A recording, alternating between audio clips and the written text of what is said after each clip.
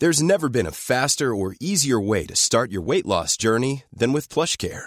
PlushCare accepts most insurance plans and gives you online access to board-certified physicians who can prescribe FDA-approved weight loss medications like Wegovy and Zepbound for those who qualify. Take charge of your health and speak with a board-certified physician about a weight loss plan that's right for you. Get started today at plushcare.com/weight loss. That's plushcare.com/weight loss. plushcare.com/weight loss.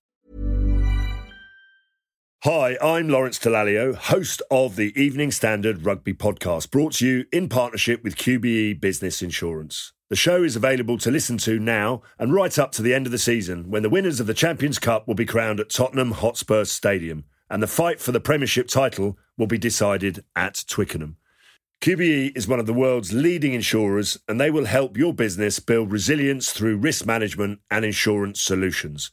Subscribe and download now wherever you get your podcasts. Thanks for listening.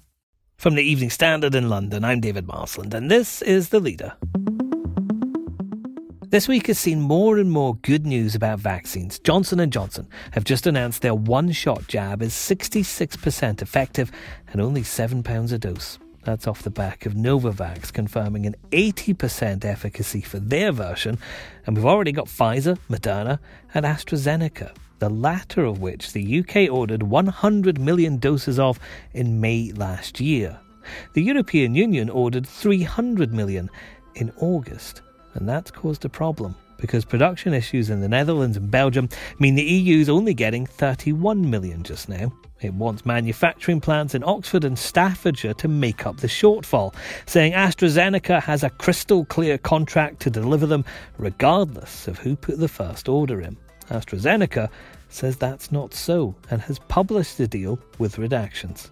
Our deputy political editor Nicholas Cecil has been following the story. Nicholas, AstraZeneca's not done this entirely voluntarily, have they? AstraZeneca have published this contract because they're under huge pressure from the European Commission to do so.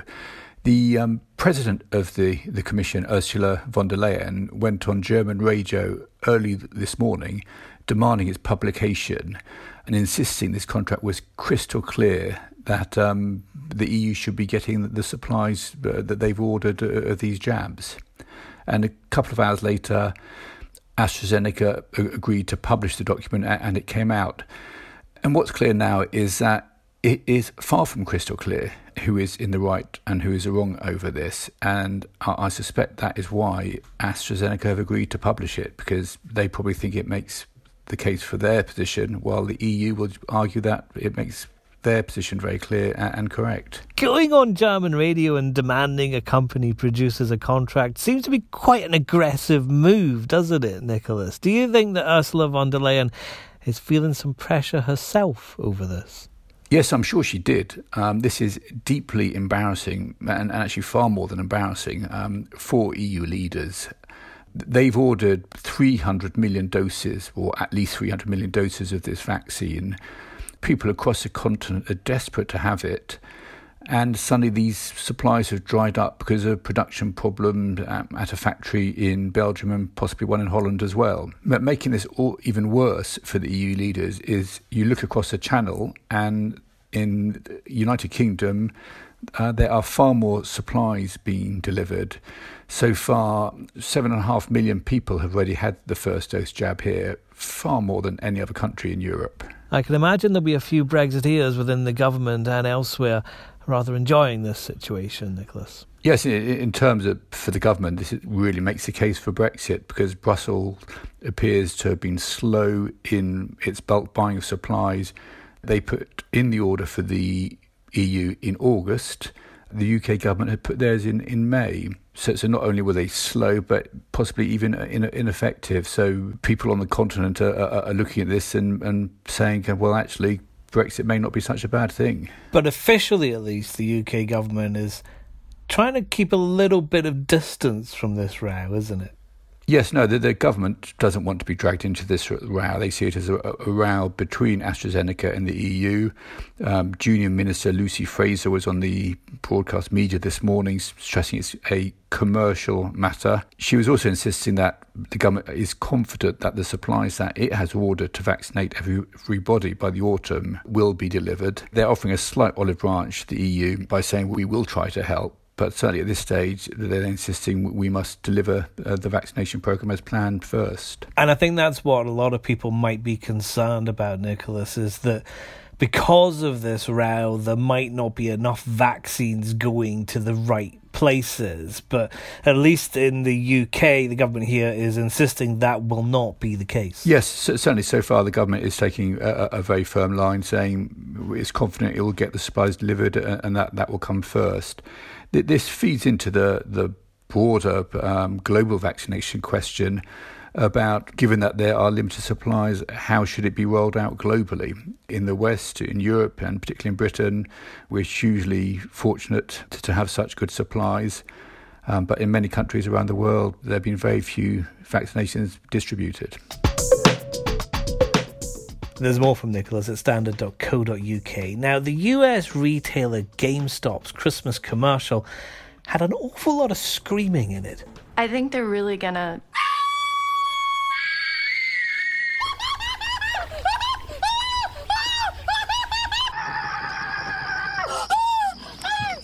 Love these. Me too. And now it's the cause of screaming on Wall Street. The struggling company's shares suddenly rocketed, not because it's doing well, despite the advert, it really isn't, but because members of a Reddit message board apparently decided to teach investment banking a lesson.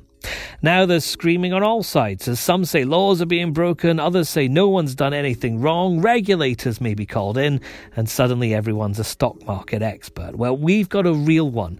Gary Stevenson made so much money trading in London, he retired at 27. Now he's an economist who specialises in examining inequality, and he thinks that's what's been exposed here. He's with me now. Gary, you've probably answered this question a lot over the last few days, but can you explain as simply as possible what happened with GameStop? Yeah, that's no problem at all, David. That's the question that everybody wants to know right now. Okay, so let's keep it nice and simple. What is short selling? Short selling is a way that you can make money from the price of a stock going down. Now, if you think the price of a stock is going to go up, it's easy. You go out, you buy the stock, it goes up, you sell it. But if it's going to go down, what do? Because you can't sell it if you don't have it. The way it works is you find someone who does have it, you borrow it, say for a week, for example, the way you might borrow a library book, and then you sell it. And then you hope to buy it back within the week. You buy it for a lower price than you sold it and you make a profit. That's how it works. Short selling is you borrow it, you sell it, you buy it back later, hopefully for cheaper. And that's what's been happening with GameStop, which is a company that a lot of investors don't think will perhaps even survive for much longer. So they started to short sell it. And then this group on Reddit decided, hold on, that's immoral. Started buying loads of shares, and suddenly instead of going down, the stock price went right up. Yeah, I think it's important to get a bit of broader context here. In the US, just like here, loads of people, they can't work. They've lost their jobs because of COVID. They're sitting at home, and they are sitting at home making no money, getting relatively small stimulus checks, and they're watching the stock market go through the roof. So this mad situation where ordinary people are sitting at home, they can't even work a job. You know, they're struggling to look after their families. And the billionaires and multimillionaires are making billions and multi-millions on the stock markets. And they want to get involved. So they're out there on the internet and they've converged on this one website, Reddit, which is a popular messaging board all over the world, especially in the US. There's clearly some very well-informed people here. And they said, look, these hedge funds have put massive short positions on GameStop. If we all get together as a group and we buy enough GameStop stock, then this is what is known as the classic short squeeze.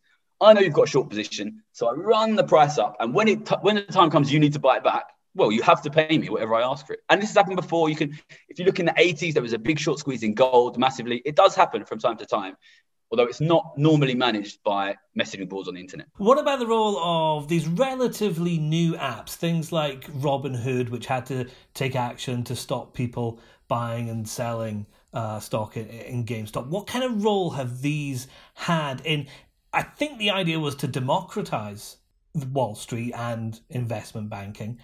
Have they had a good influence? You know what, David, I'm really happy you asked me that, because on the one side, we have this situation, and it's not just this last year, it's been happening for 10 years. You know, stock markets have gone up about 3 or 4 times, 5 times, depending on what country you look at it, since 2008. And in that time, have wages gone up 5 times? Definitely not. So we've had this situation where the rich are doing really well on stock markets and also property markets, for example, whereas ordinary people are not making money. So giving ordinary people access to stock markets, it has to be seen as a good thing. But at the same time, there is a really dangerous side to this. Now, in the last 1 year, the number of people using online spread betting websites in this country has exploded. And that's for a variety of reasons, right? People can't work. You know, there's no football. People want to bet on something. But also, people are struggling financially, and they see how well super rich people are doing on the stock market, and they want to be involved. My concern is when they use these online spread betting websites, they don't really know what they're doing. They're not getting good advice. They're getting dragged into it. I know people, they're trading all the time. And essentially, I think there are people out here who are potentially developing a gambling addiction, and it can be really dangerous. And look, a gambling addiction is a serious thing, can ruin families, can ruin lives. And, you know, people can lose their housing deposits, their kids' university funds. So I'd just like to really caution people out there looking at things like Bitcoin as well, for example, or GameStop, thinking, oh my God, I'm missing out. I need to get involved in this. Please be cautious. They're calling them meme stocks on the internet. If you're hearing about it in the news, it's probably too late to make money from it. I wish it was as easy as that. But please, people out there listening to this, be careful. Don't rush in there. Don't gamble more than you can afford to lose. And these investments that are in the news right now, Bitcoin, cryptocurrencies, definitely GameStop, are very risky investments. And I would, to be honest, advise ordinary people to stay out or at least invest very, very, very sensibly. Is there going to be a fallout from this, Gary? Is there going to be change? Will regulators have to get involved? Well, I mean, I would love to have been a fly on the wall in the Robinhood offices when they decided to ban trading. I'm sure if you were to ask Robinhood, they would say they are protecting their customers from extreme volatility. And, you know, like I've just said, this is potentially dangerous for customers. So they've got their right to say that. I don't know what's true or what's false, but there is definitely possibility there's going to be regulation. You know, I go on this Reddit message board. They insist they're going to do a class action lawsuit against Robinhood. I've got no idea whether that's going to happen. What I do think is important is to realize that this is not a one-off. It's going to keep happening. And that is because of the way that governments have dealt with the coronavirus crisis. Now, the money they used for the furlough scheme, for example, they didn't raise taxes and they didn't borrow that money. They simply printed it at the Bank of England. And that means there's been a flood of extra cash into the system. That cash is swilling around and it's largely sitting with richer people. And it's a huge amount. It's £10,000 per adult in this country that's been printed. And it's the same in the US, or a similar amount. That money swilling around is sitting with richer people. They're going to use it to push up stock markets, to push up property prices, and ordinary people are going to want to get involved in that. So I think people need to be aware that that's what's happening. That's what the government's doing, and it is going to affect ordinary people. And that's The Leader. We're back at 4 p.m. on Monday. See you then. Hi, I'm Lawrence Dallaglio, host of the Evening Standard Rugby Podcast, brought to you in partnership with QBE Business Insurance. The show is available to listen to now and right up to the end of the season, when the winners of the Champions Cup will be crowned at Tottenham Hotspur Stadium, and the fight for the Premiership title will be decided at Twickenham. QBE is one of the world's leading insurers, and they will help your business build resilience through risk management and insurance solutions. Subscribe and download now wherever you get your podcasts. Thanks for listening. Even on a budget, quality is non-negotiable. That's why Quince is the place to score high-end essentials at 50 to 80% less than similar brands. Get your hands on buttery soft cashmere sweaters from just $60, Italian leather jackets, and so much more. And the best part about Quince, they exclusively partner with factories committed to safe, ethical, and responsible manufacturing. Elevate your style without the elevated price tag with Quince. Go to quince.com/upgrade for free shipping and 365-day returns.